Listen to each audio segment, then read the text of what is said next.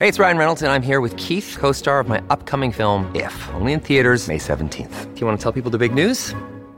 All right, I'll do it. Sign up now and you'll get unlimited for $15 a month and 6 months of Paramount Plus Essential Plan on us. MintMobile.com/switch. Upfront payment of $45 equivalent to $15 per month. Unlimited over 40 gigabytes per month. Face lower speeds. Videos at 480p. Active Mint customers by 531.24 get 6 months of Paramount Plus Essential Plan. Auto renews after 6 months. Offer ends May 31st, 2024. Separate Paramount Plus registration required. Terms and conditions apply if rated PG. Life's busy. Take this deck. There's heaps to do on it. Like, polishing off this wine. That's tough. Life's pretty good with a Trex deck. Composite decking with no hard maintenance. Trex, the world's #1 decking brand. The T20 World Cup is coming to our shores in 2020 with the best of the best striving for the ultimate glory. Before that all kicks off, let's join Mel Jones as she chats to cricket royalty on road to the T20 World Cup.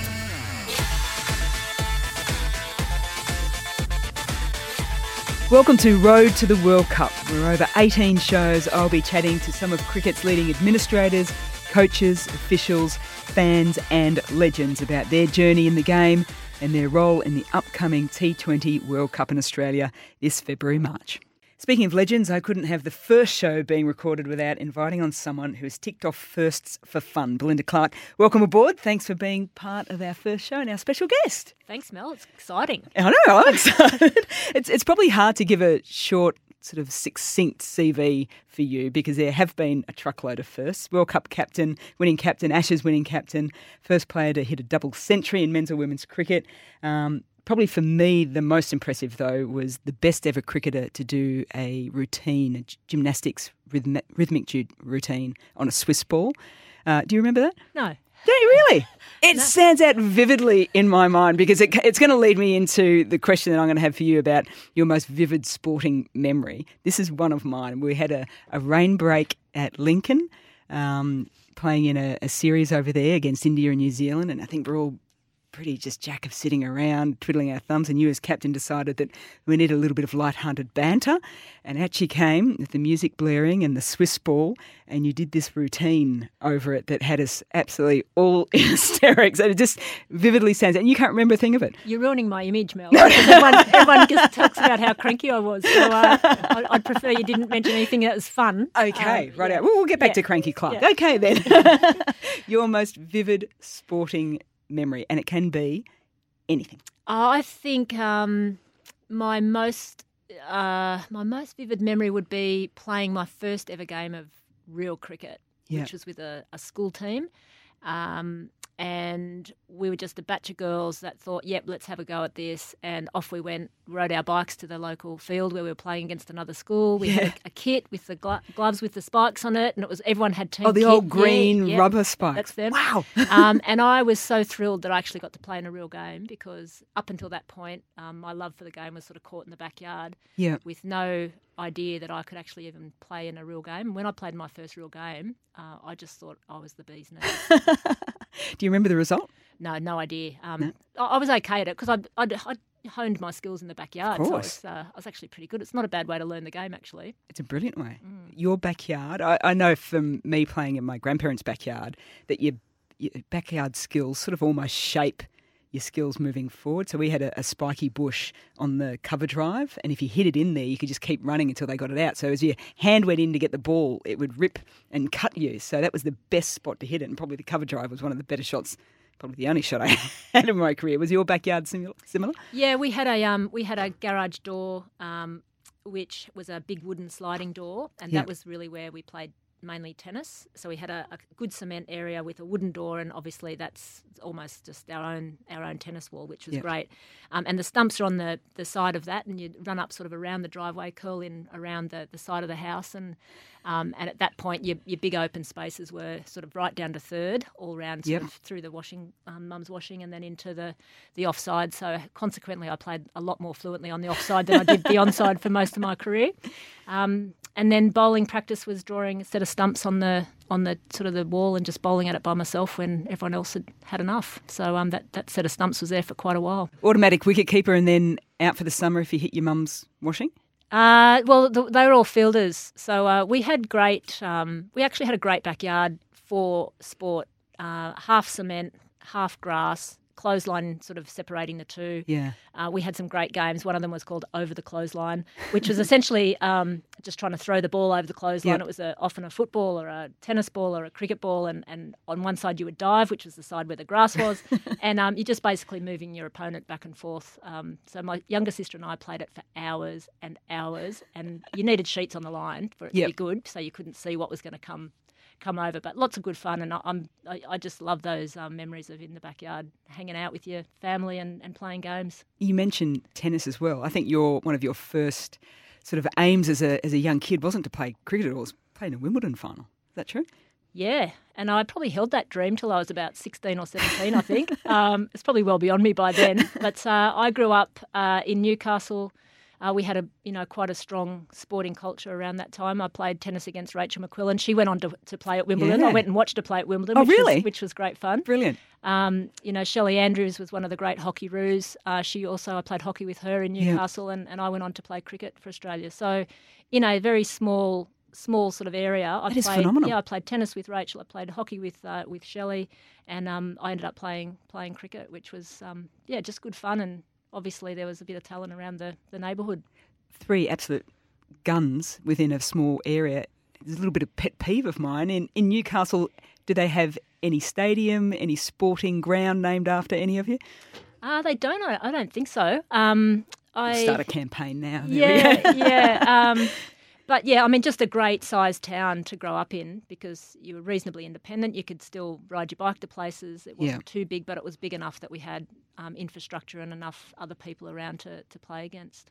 You mentioned you got to high school and that was your first time as a real cricket game. How important was teachers and phys ed teachers to get that going? Because you wouldn't have seen women's cricket on TV at that stage. No. Well, the PE teachers were amazing because they just let us explore so many different things. And I think back now and think the temptation would have been for the girls just to play netball and for the boys to do this. And they just encouraged everyone to do whatever was available. Yeah. So I was very lucky.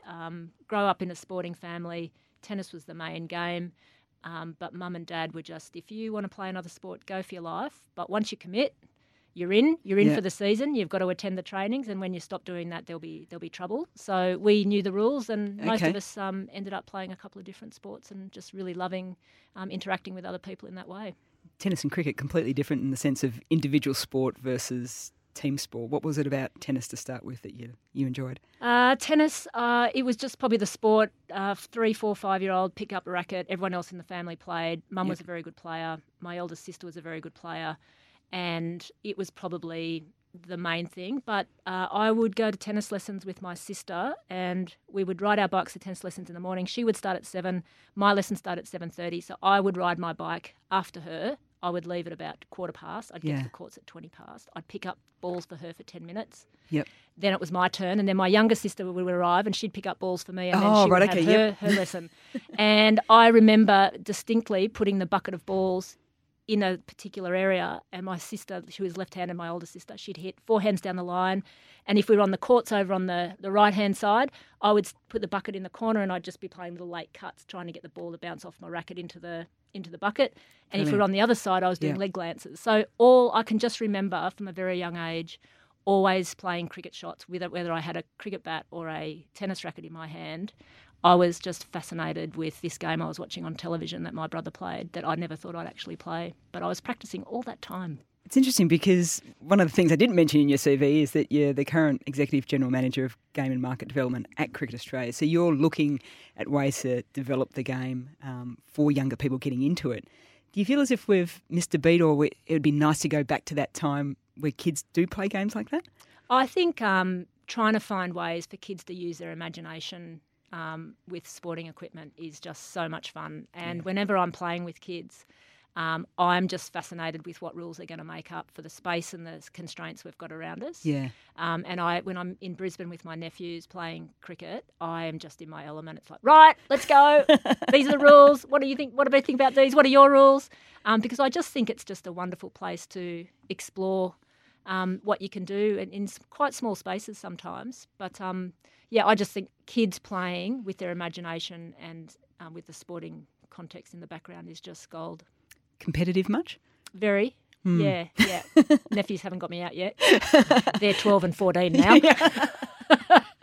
Does that come from mum? You mentioned your mum was a good tennis player, dad, something just inherent to you? Probably a bit of everything, but I'm sort of third child of 4. So that means I've got a brother 5 years older, I've got a sister 3 years older. So I was forever trying to make my way in their world. And my younger sister, the poor thing, she was like, lost and left out until later in life when we've become, much, much closer. When she could finally keep up, I thought, okay, you're all right as well. But I always had my eyes on those older two, and whatever they could do, I thought I could do. I was just an absolute annoying younger sister that was into everything, and I just loved playing with them. Sporting heroes, and in the ones that you mentioned, do you find a common theme with that competitiveness? Yeah, sporting heroes. Mainly as a kid, they were tennis players. So you name it. You can just you'll age me here, but it was Mats Wilander, it was Stefan Edberg, it was John McEnroe, it was Bjorn Borg, it was that crew, and then the women started to come through. It was Navratilova, it was Evert Lloyd, it was Steffi Graf. So just as you're growing up and seeing these people just handle enormous pressure, particularly the Grafs and the Beckers at young ages winning Wimbledon, and we'd always sit up and watch Wimbledon on the telly. So that was probably where my imagination was captured the most, around performing under pressure, on a world stage. And when I first went to Wimbledon to watch, I just thought, wow, this is awesome. Yeah. Do you remember your first women's cricket game that you watched and were inspired by? Probably, I didn't. I watched the 1988 World Cup final, which was on the ABC TV. I think it was. Was it the MCG? MCG. I was there in the crowd for that one. Right. One of probably 500 people, I think, probably. And I think that's probably the first game I saw on the TV. And because I was playing grade cricket at that point in Sydney with some of those players, I think what I was actually interested in was the fact that I knew these people and they were out now on the television. I thought that was pretty cool. I was lucky enough during the recent Women's Ashes in England to see you present Sophie Molyneux with her test cap, which is a special moment for her. Do you remember your debut game, and if you were even presented your cap at all? I do remember the debut game. I remember my first one-day game was against New Zealand, and it was in Hobart, I think. And my first test was against India the same year. I think the cap arrived in my kit. I probably paid for it.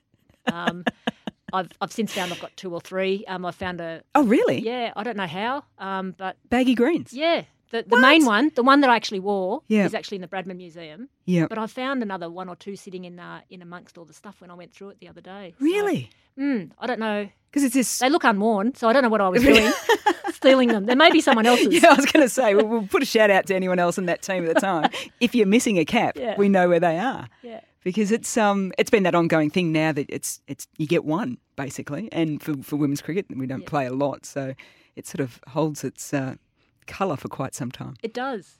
No beer stains on my cap now. No, of course not. Have you got a favourite innings?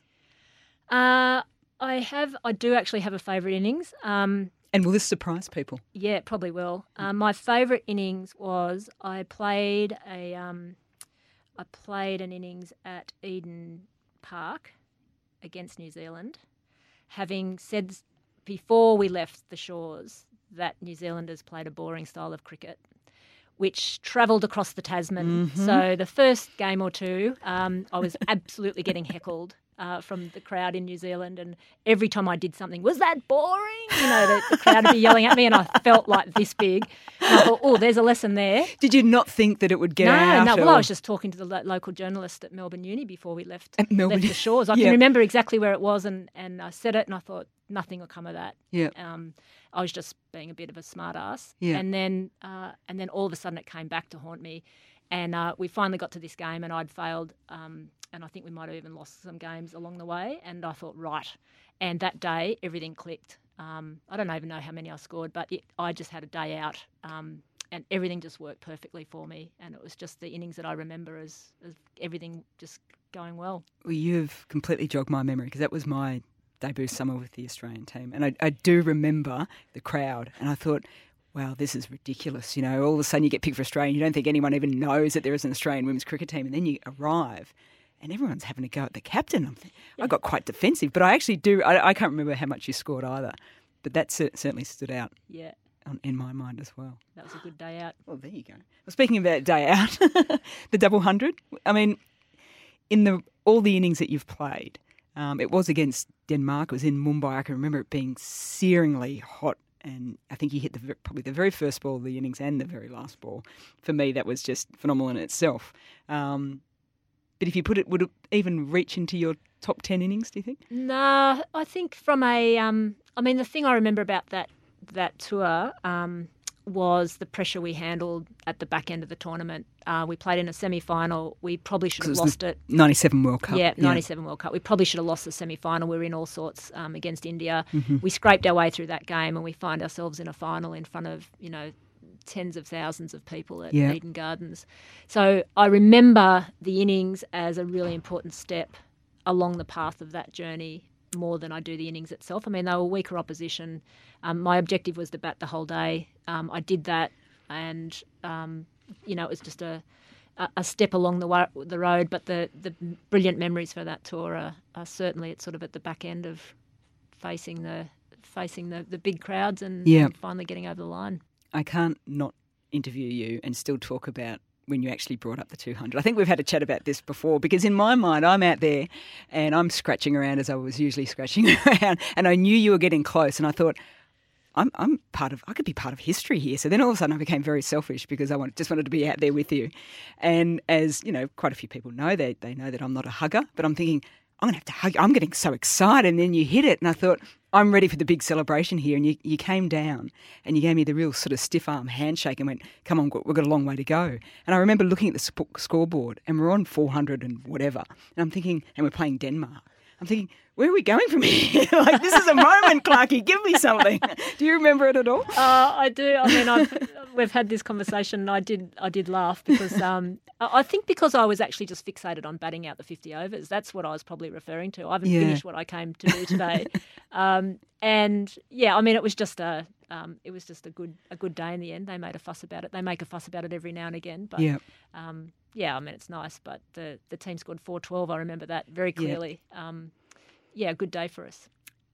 Mentioned your debut game in terms of playing. What about captaincy? Did you ever sort of get into the Australian team? And I mean, you had leadership roles within New South Wales, and we had some magnificent captains before you. You would have taken over from Lynn Larson. How much preparation did you have in terms of captaining Australia? Hardly any. So I was playing club cricket with Chris Matthews and a batch of other people that had, successful sort of Australian careers. Yeah. And Chris said to me, I think you should captain this year. And I said, I don't know about that. I quite like how you do it. And I'm happy I'll play vice captain role. She goes, no, I think you should captain. That same year I captained New South Wales. And that same year I captained Australia. So I was coming from quick, wasn't it? Yeah, a very low base. And my philosophy was, I've played under some great captains, and I've been standing in the field for a long time, watching and what they're doing, thinking, why are they doing that? Yeah. And then all of a sudden it's like, well, it's not that easy when it's you that has to make the call. But you were always thinking about the game, though. Yeah, I was thinking about the game, and I loved the strategy of the game. I think that's what is really intriguing about cricket as a sport, that it's not just you enacting a strategy. You've actually got to get other people to execute the strategy, and you need certain people to be doing exactly the right thing. So there's no point putting the field in a certain place if your bowler can't execute.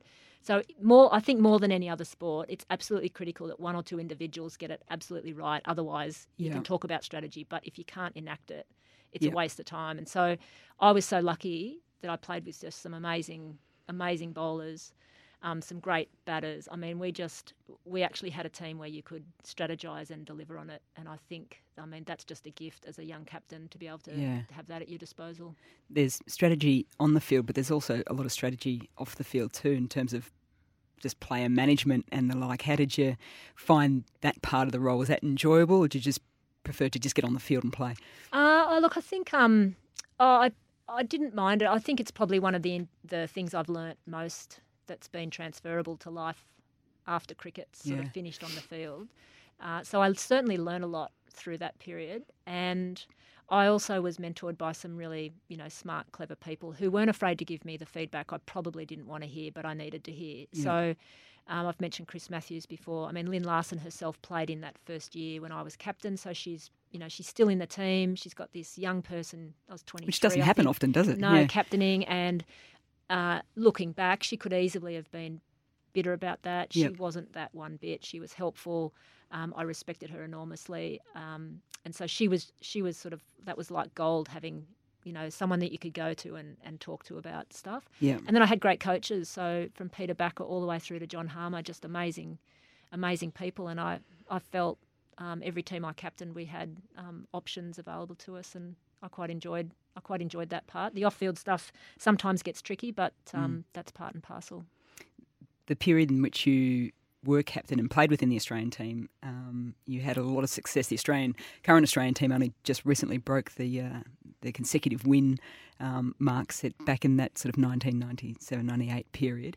Do you think, though, that the losses taught you more? And I want to sort of go back to the 2000 World Cup and the loss to New Zealand in that final. What did you learn from that, and did it really set a tone then for the Australian team moving forward? Yeah, When you need mealtime inspiration, it's worth shopping Kroger, where you'll find over 30,000 mouth-watering choices that excite your inner foodie. And no matter what tasty choice you make, you'll enjoy our everyday low prices, plus extra ways to save, like digital coupons worth over $600 each week. You can also save up to $1 off per gallon at the pump with fuel points. More savings and more inspiring flavors make shopping Kroger worth it every time. Kroger, fresh for everyone. Fuel restrictions apply. My life lessons have come from sort of a number of, I suppose, big losses, or it's been punctuated with losses. So 93 World Cup, which I wasn't in a leadership role, but we didn't make the final, which meant we missed the chance to play at Lords. That was devastating. And I learned a lot from that around the importance of a team being really clear with what it was trying to achieve, and regardless of reputation, there were some decisions that need to be made, and we just didn't gel as a group. We seriously underperformed. And then if you sort of fast forward to 2000, almost it was history repeating. We had a number of issues in the team. We probably didn't deal with them effectively. People were, I think at that point where we'd had success in 97, there's some things that just probably needed to be addressed around the individuals becoming bigger than the team. And I think we did our best to try and keep on track, but at the, under pressure, in the World Cup final, I think we just come unstuck. And I always look back on that as a lost opportunity, but I also look back on it and think, well, that's what happens in life. If you don't get everything right and you allow things to be not quite at the right level, then life generally kicks you in the bum. And cricket's got a great habit of doing that. And that day we all got kicked in the bum. And I've never forgotten what that felt like, and just the feeling of emptiness, because we actually could have prepared ourselves in a better way. Not physically, but I think as a group we could have prepared ourselves more effectively. And we had to front up and smile and shake hands, and we were beaten by a better team on the day. And so be it. They were better than us, and that's what should happen if you don't play at your best. Recently, Cricket Australia had their Females in Leadership Forum in Sydney. David Morrison was the keynote speaker, former Chief of the Army here in Australia and Australian of the Year. And what resonated with me and has stuck with me since then, and I've been talking to a lot of people about it, was his quote about culture eats strategy for breakfast. Do you feel that's the case for sport, for cricket, for life? Yeah, absolutely. I think you can do some really great things, but if you're leaving a bad taste in people's mouth, or you're really not delivering, what you should from a sporting context. So one of the strong lessons my mother taught us, all of us, to at such great pains, was sport is there to be enjoyed, and your opposition is there to be respected. And for God's sake, do not argue with the umpire. It was like three things. Did you argue with the umpire? No, I never argued with the umpire. I often didn't agree with them, but I mean they're doing their job. So as much as possible, particularly at the end of the game, it's like a loss is a loss, and you move forward. But I've always got my mother's voice ringing in my ear about the respect. And any minute we stepped out of line on a tennis court, it was either my mother or my grandmother, threatening to go and get the match referee to drag us off. So I went through a few tennis rackets. So I learned. I learned the lessons pretty well, pretty young. That if you break that, you're not getting another one. It's like, I should stop throwing it. Yeah, you should stop throwing it. So certainly, it's you learn a lot of things along the way, and that was something that I learned pretty early on in life. Playing sport, you're not going to win all the time, and that's okay. You probably had to be a pretty quick learner too, because back when you were playing, you were also working full time. You're the CEO of Women's Cricket Australia, and at that stage, at the peak of your career, then you're also going through integration with it was the Australian Cricket Board at that stage, wasn't it? Cricket Australia. We talk about balance in life, but did you have a spare moment? And it was all cricket. Yeah. And prior to that, I was working at Cricket New South Wales in sort of development of the sport as well. So moved to Melbourne. This was... Saw the light and played for Victoria. Yeah. I played for New South Wales for one year when I was living in Melbourne. And that was, again, that wasn't a good idea. I worked out later as well. The power of connection with your team is just critical. So if you're not at the training sessions or you're not with them very often, then it's really easy to drift apart. So again, that was a lesson. No, it was a busy time, but look, I had such great people around me. So Quentin Bryce was the president of Women's Cricket Australia. Rena Hoare, who runs the Bradman Went on Museum, to become the Governor General of Australia. I always just stop it. She was president of Women's Cricket Australia. I think that was her highest achievement. She went on to be Governor of Australia. I'm That's sure she right, says Governor the same. General. Yeah. Rena Hoare was her deputy, and she now runs the Brad Museum. So really, soul to the earth people. Yeah. Malcolm Speed was in charge of cricket ACB at that point. So I was sitting in a group of people who actually wanted this to work, and I got to understand how they went about making that happen. And it was a big move at the time, back in 2001, and it's the best move that the ACB or Women's Cricket Australia made. And I think now as a sport, we're seeing the fruits of that come through. Has that been one of the biggest changes that you've seen? We look at the Australian women's cricket team at the moment, they're full-time professionals. It's amazing the support and resources in and around that squad in comparison to you having to juggle full-time work and playing. Is that one of the biggest changes, and what are the other ones? Yeah, that's a big one. The other major one is just the volume of cricket they're able to play. I think is really important. So if you think back, when I started playing, we'd play a 2-week national championship. Basically, the bulk of your cricket you played was club cricket, and then you'd play a bit of state cricket, and if you're lucky enough, you'd play for Australia a couple of times a year, depending on the year it was. And now it's the exact opposite. So you play mainly for Australia. You may play some WNCL. You're certainly playing WBBL, and you might play a little bit of club cricket. So in that space of time, we're totally flipped where you're spending your time. So when you play much better quality cricket all around the world against better players, you see the cream rise to the top, and that's what I think we're seeing across the globe. Actually, I'm really proud of the work we've done in Australia, the work that's happening globally, and I've just got absolute admiration for the group of players that have managed to navigate that, because it's been a long journey. I suppose one of the biggest changes too, not only the amount of cricket, but the competition and the opposition as well. We predominantly played against England and New Zealand, so the rivalry was pretty much between those three countries, wasn't it? Or in comparison today, you look at Thailand coming into the upcoming T20 World Cup. Yeah, and it's so exciting, and the format of the game has changed, and I think the women's game has totally embraced the short form of the game. So the era before me played mainly Test cricket, a little bit of one-day cricket. My era played mainly one-day cricket. I played one T20 game. It was a disaster. I then moved off into the sunset. Okay.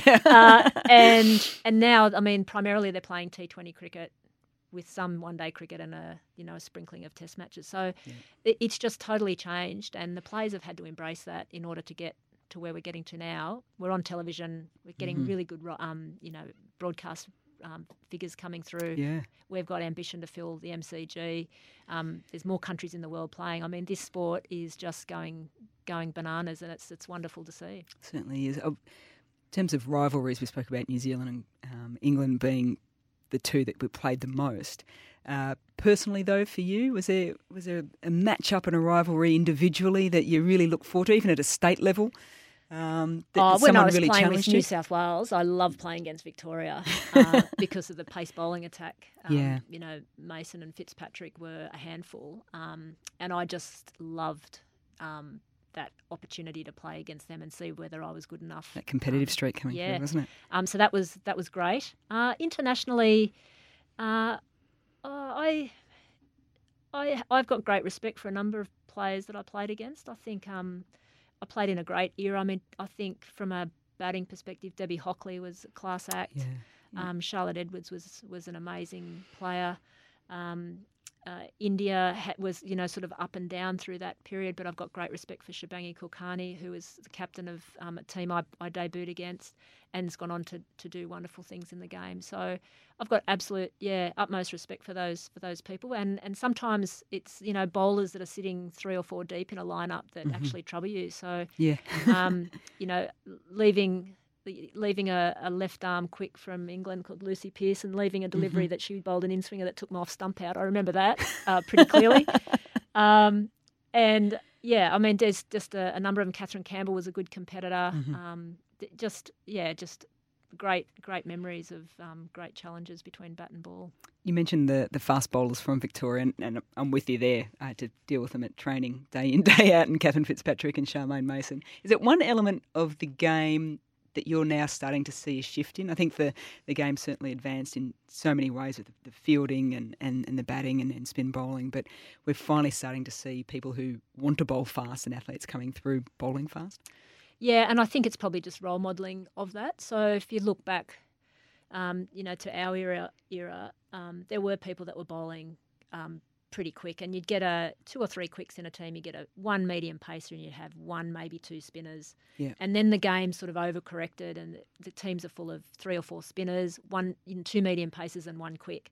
And I think that balance is just being redressed at the moment. But I think absolutely the game needs fast bowlers, and people are capable of moving the ball off the seam and bowling with swing and bowling at a reasonable clip. Okay, we're going to take a quick break. I'm going to grill you a little bit more on playing fast bowlers, because I could never do that as well as what I'd like. We'll be back very, very shortly. Well, we're back. We haven't spoken fast bowlers in that break. We spoke all things single-handed backhand, which you had. Yeah, loved it. One of the very few. Top spin, slice. It's actually more dependable than the random forehand I had. Australia hasn't hosted too many World Cups. 2009 was the last one, a 50-over World Cup in Sydney. It was the first time that the ICC had started to take over Women's World Cups as well. So often when we talk about big events, we talk about the legacy of. Do you think there was a good legacy from that event? On field, it wasn't great. Australia finished 4th in that tournament. But off field and sort of the rise of women's cricket around that time? Yeah, I think what that World Cup showed us, though, because Australia didn't make the final, was we started to see the emergence of some of the other nations. So India had a good tournament. West Indies, I think, caused a couple of upsets. Yeah. So it was basically the point in time where the rest of the world caught up. And I think then from there to today, there's been jostling for positions through those, top 6 or 7 nations, which is demonstrating the depth that's now available. And you're on the local organising committee for this current World Cup as well. What are the biggest challenges? Well, obviously we've set ourselves a big ambition of filling the G on International Women's Day for the women's final. And when at the point in time where we were talking about where should we host, we had applications in from a range of state governments and state cricket associations, and the boldness of that group of people to say, you know what, let's go for it. Let's put it at the MCG and let's see if we can fill the stadium. And from that point on, it's just been turbo boosters, quick, let's get going. Let's see if we can mobilise Australia behind this wildly ambitious goal. And yeah, we're really pleased that we've made the decision. We've thrown it out there. We've got a lot of work to do to fill it. Yeah. But I think I've got a really strong belief that if not now, when? Yeah. And if not us, who?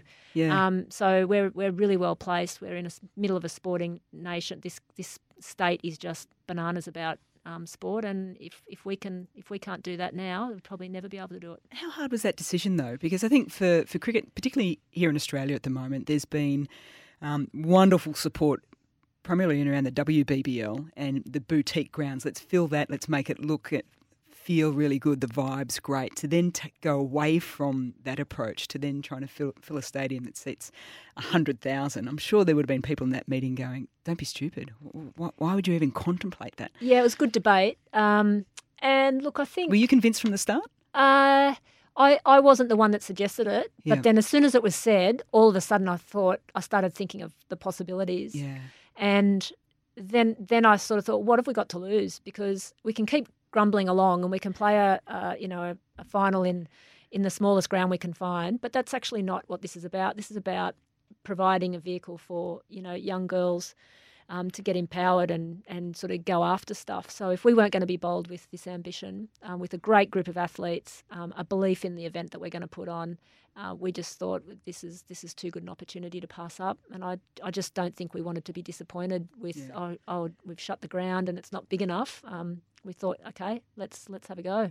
There's been an amazing space for women in sport here in Australia, probably since around 2015. Things have just really amped up quite a bit. Is it, for you, is it more than just a cricket match then? Is it more about women's sport? Oh, absolutely. This is about getting behind our team. So hopefully they make the final. Come in handy. That would be nice. But regardless of that, this is about putting really positive role models in front of young girls and boys and just changing the perception of what sport's about. And sport is a basic human right, in my view. Everyone should have the opportunity to play. Everyone should have the opportunity to participate and follow whatever dream they have. And not everyone, let's face it, there's a very small percentage of people that get through to play for their country. But sport is so much more than that. And most of my great memories are either from failures or from the very beginnings of a career or of friendships that were formed at community sport, in whatever sport that is. I just think it's got such great value to provide to society, and this is a chance to sort of amplify that. And I suppose there's also the discussion around sport being a magnificent vehicle for social change as well. Cricket Australia announced recently that they would top up the prize money to make that parity for the men's as well. So there's all those discussions that are going on around the game. Yeah, and these things, I mean, they're just constantly opportunities to make a statement about something, and you can ignore it or you can take it. We don't take all of them. No one ever does, but you've just got to be clear that when you pick an opportunity to go hard at something, that you really do go hard, and that's what this is an example of. Do you feel as if when there is backlash, because, a lot of people don't like change, and particularly when it's big, bold statements like this as well. How do you individually or as a collective, as a group in Cricket Australia, deal with that backlash? From a personal perspective, there's so many people live in this country. What is it, 24 million or something? You're not going to get everyone on side, but for God's sake, find the ones that are on your side and work with them. So don't spend your time fighting the battles of people that want to look in the rear vision mirror. Yeah. Find the people that want to make a positive difference and support and work with them. So that's a personal perspective. Will we win them over? Eventually you will, but you'll spend a lot of time and energy and heartache trying to do it. I think the most effective way for those people to actually get on board is to either experience it or to know someone that's participating. So that'll happen over time. But there's so many people that want to see this work, that want girls to have opportunities, that want equity in sport. And I think we're really trying to appeal to those people to come and put their bum on a seat. You're surrounded by cricket pretty much 24/7 these days. Do you watch it? I do, often with the sound down. Sorry, Mel. No. No, I do watch it, and I've just loved. You know what I've loved? Cut that out of the program. Yeah. That's okay. I've loved that there's been so much of the women's game on the television that I haven't had to watch every single ball of it, because I know there's going to be another game next week or whatever. So it's on in the background, no different to how I would have consumed men's cricket a while ago, and I just think that's a sign of where we're at, is that, I've watched your show as well, The Blast. It's cracking. You've done a great job. But all that stuff is just groundbreaking. It's just, it's wonderful that I know when the women are going to be on the television, and I turn it on and I just watch some great cricket. I love it. Yeah. Then looking forward to the T20 World Cup this March. Who are you excited to watch, to see go about their business? Well, I'm a bit biased. I mean, I'm Australian from head to toe, so I do love watching our team play. I think they're just amazing the way what they've is it just about tackled. Them? Oh, they just tackled I think they've just tackled the challenge in front of them with a smile on their face. They've tried to be their best, and they lost the World Cup semi-final. 2017. That hurt. That was probably the first time that they'd hurt like that, and they've responded beautifully. So I love watching them play. I love watching that they just keep fiddling with their tactics. They keep fiddling with the team a little bit. There's always someone new about to come in. So that's great. So I love watching them play. I also love watching the subcontinent batters. So Mandana, I just love watching her play. Anyone that's willing to take on a game and tear it apart, hit over cover and over the bowler's head, I could watch that all day. So that's how you get me watching a game of cricket. Could you have bowled? I'm just going back to your backyard cricket days there. Yeah, well, I did came actually. Through predominantly as a batter. Yeah, captain, yeah. No, I actually was an all-rounder, truth be known. But I was playing in a test match in England, an Ashes game, and the coach sent out a message to take myself off. Oh. Yeah. Well, I told him where to go. Yeah. I actually did take myself off after that. I thought that's a pretty good sign if the coach is sending a message out. But no, I was a bit part bowler, but obviously bowled a lot in the nets.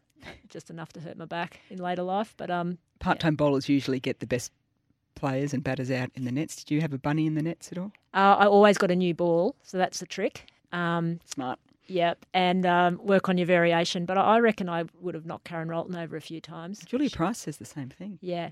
We'll put a message out to Rolts and see if that was the case. The first question at the start of the show was about your sporting moment. The second question to finish things off is, and you've spoken about it a little bit, about the filling the G on International Women's Day on March 8, but what would 92,000 plus at the G mean to you? It would mean, I just think sitting there with that many people, I've been to games of cricket at that ground that have been full, and to have women on the field on that day, I think I'll have goosebumps just watching that happen. And I'm sure there'll be some of my family around. I'm sure they'll come down from Brisbane and sit in the grandstand and just enjoy the spectacle and just be great role models for the next generation of Australian kids. Can you save a seat next to you for me?